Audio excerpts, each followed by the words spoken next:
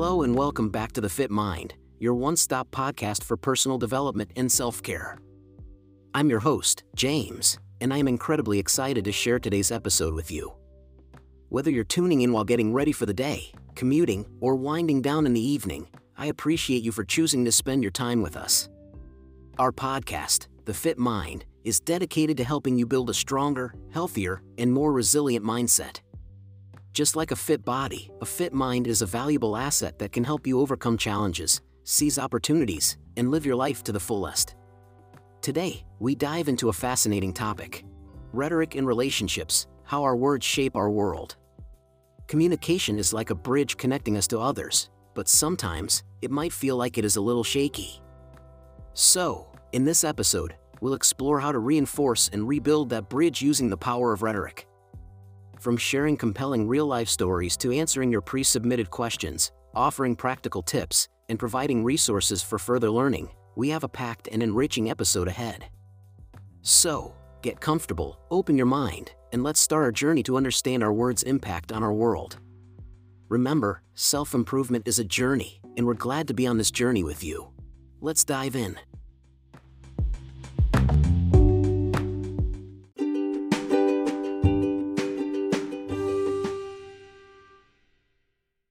Now, as we begin, I want to share a real-life story about two close friends, Mike and Sam.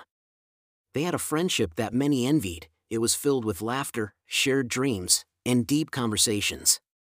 Both of them were known as the dynamic duo in their social circle. But, like in any relationship, disagreements were also part of their friendship. They usually resolved their issues swiftly, but one incident put their company to the test.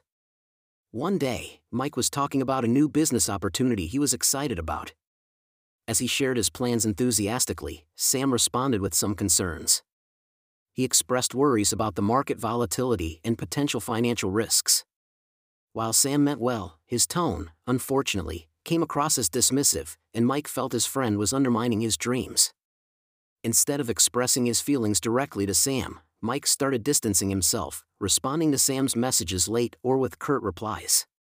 He assumed Sam would realize he had hurt his feelings.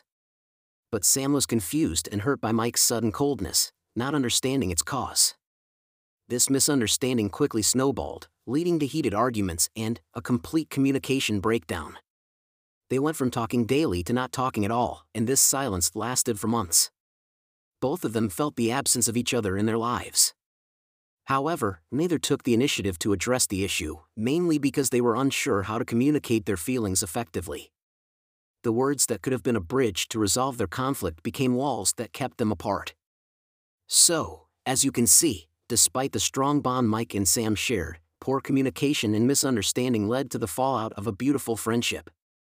But it didn't have to end this way, and this is where our lessons today come into play.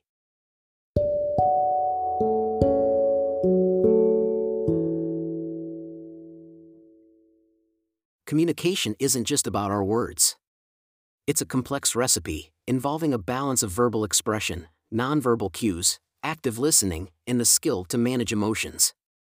In the story of Mike and Sam, it's clear that their communication missed these essential ingredients. Firstly, let's talk about tone and nonverbal cues. While Sam was genuinely concerned about Mike's business venture, his style was dismissive, which undermined Mike. It's essential to understand that it's not just what we say, but how we say it that matters. Nonverbal cues like facial expressions, body language, and tone of voice can speak volumes beyond the actual words. They set the emotional context of the conversation, conveying empathy, respect, and openness, or their lack thereof. Secondly, active listening. Active listening is about being fully engaged in what the other person is saying, not just waiting for your turn to speak. It's about validating the other person's feelings, even when disagreeing. If Sam had practiced active listening, he might have noticed Mike's enthusiasm and framed his concerns in a more supportive manner. If Mike had done the same, he might have seen Sam's concerns come from a place of care, not criticism. Finally, let's discuss the power of apologies and assertiveness.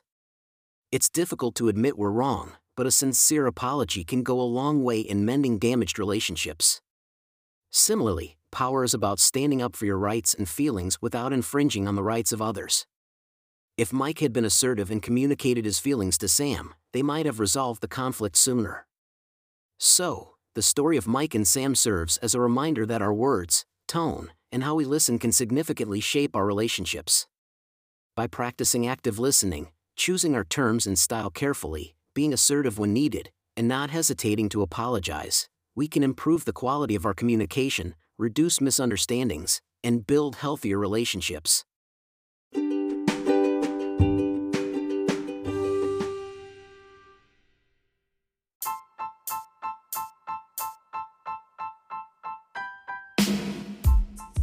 Loving the Fit Mind podcast? Tap that subscribe button, and don't stop there.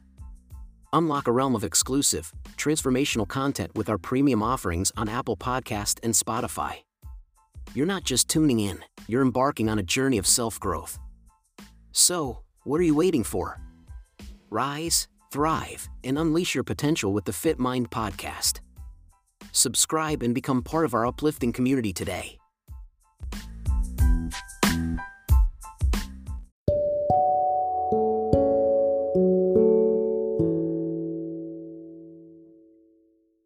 Alright, let's get into some practical strategies for conflict resolution through effective communication. Here are 3 bonus tips that you can start implementing today to improve your communication skills. Tip 1. Using I statements. I statements are a great tool for expressing your thoughts and feelings without blaming or criticizing the other person. For instance, instead of saying, "You don't understand me," try saying, "I feel misunderstood when I can't effectively communicate my point of view." It's a slight shift in language, but it can significantly change the tone of the conversation from confrontational to collaborative. Tip 2. Practicing active listening. Active listening involves giving full attention to the speaker, asking clarifying questions, and providing feedback. It's about being present in the conversation. Try to resist the urge to formulate your response while the other person is still speaking. Instead, focus on understanding their perspective thoroughly before responding. A simple way to show you're actively listening is by summarizing their points and confirming your understanding, like so, "What I hear you saying is that correct?" Tip 3. Incorporating empathy in responses. Empathy can be a game changer in how we communicate. It allows us to see the situation from the other person's viewpoint and respond accordingly. Remember, understanding doesn't necessarily mean agreeing. You can understand someone's feelings and still have a different opinion. Expressing empathy might sound like, "I can see how you would feel that way." These tips aren't a magic formula to resolve every conflict, but they're steps in the right direction. Applying them consistently can significantly improve your communication skills and, in turn, your relationships.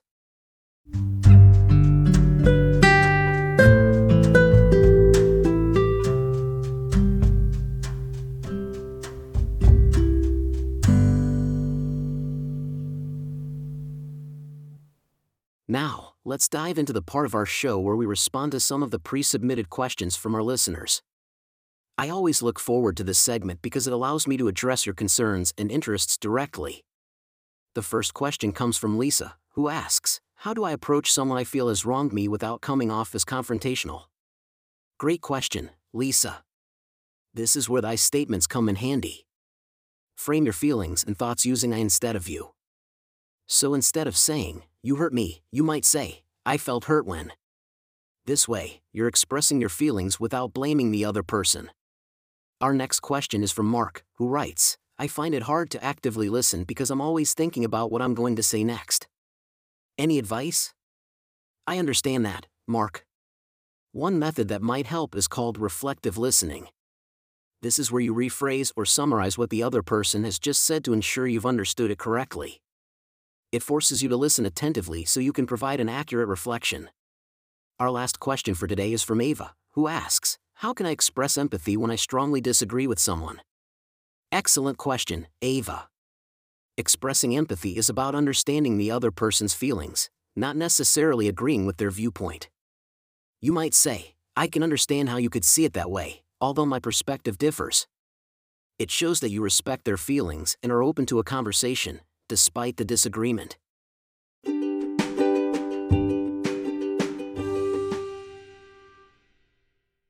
As we approach the end of this episode, I'd like to share some valuable resources that can help you continue exploring today's topic and improve your communication skills and understanding of relationship dynamics. Online courses. 1. Improving Communication Skills by the University of Pennsylvania on Coursera.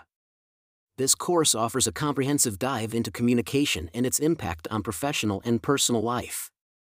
2. Conflict Resolution Skills on Coursera by the University of California, Irvine. This course is a practical guide to resolving conflicts effectively. Books.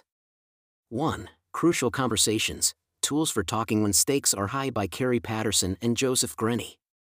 This book provides practical tools to handle difficult and essential conversations. 2. Nonviolent Communication, A Language of Life by Marshall B. Rosenberg. It's an excellent book on understanding and implementing empathic communication. TED Talks. 1. 10 Ways to Have a Better Conversation by Celeste Headley. This TED Talk offers 10 practical tips to have more meaningful conversations. 2. The Power of Vulnerability by Brené Brown. While not strictly about communication, this talk offers insight into connection, empathy, and courage, which can enhance our communication. Remember, these resources are starting points. The journey of improving communication skills is ongoing and unique to everyone. Keep exploring, learning, and practicing.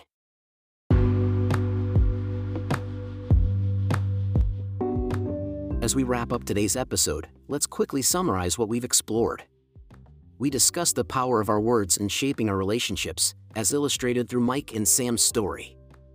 In our communication, we delved into the importance of tone, active listening, assertiveness, and apologies. We also provided some bonus tips on using I statements, practicing active listening, and incorporating empathy in our responses. Remember, effective communication is not just about conveying our thoughts and feelings, but also about understanding and respecting the thoughts and feelings of others. Improving our rhetoric can transform our relationships and, ultimately, our world. If you enjoyed today's episode, please subscribe, share, and leave a rating or comment. Your feedback is invaluable and helps us produce the content you love. If you'd like more transformational content, check out our premium episodes on Apple Podcasts and Spotify mini-series, where we delve deep into specific topics. For more practical tips and inspiring stories on self-care and personal growth, head to our website at www.thefitmind.blog. There, you'll find a wealth of resources tailored to help you to a healthy mind. I want to extend a huge thank you to all our listeners, especially our premium subscribers, for your ongoing support. You make this podcast possible, and we're immensely grateful. As we part ways for today, I'll leave you with this thought: the words we choose to express ourselves are potent tools. Used effectively, they can build bridges, heal wounds, and transform relationships. So, let's be mindful of our rhetoric and continue working towards better communication and healthier relationships. Until next time, keep growing, striving, and remembering a fit mind is the first step to a healthy life. Thank you, and take care.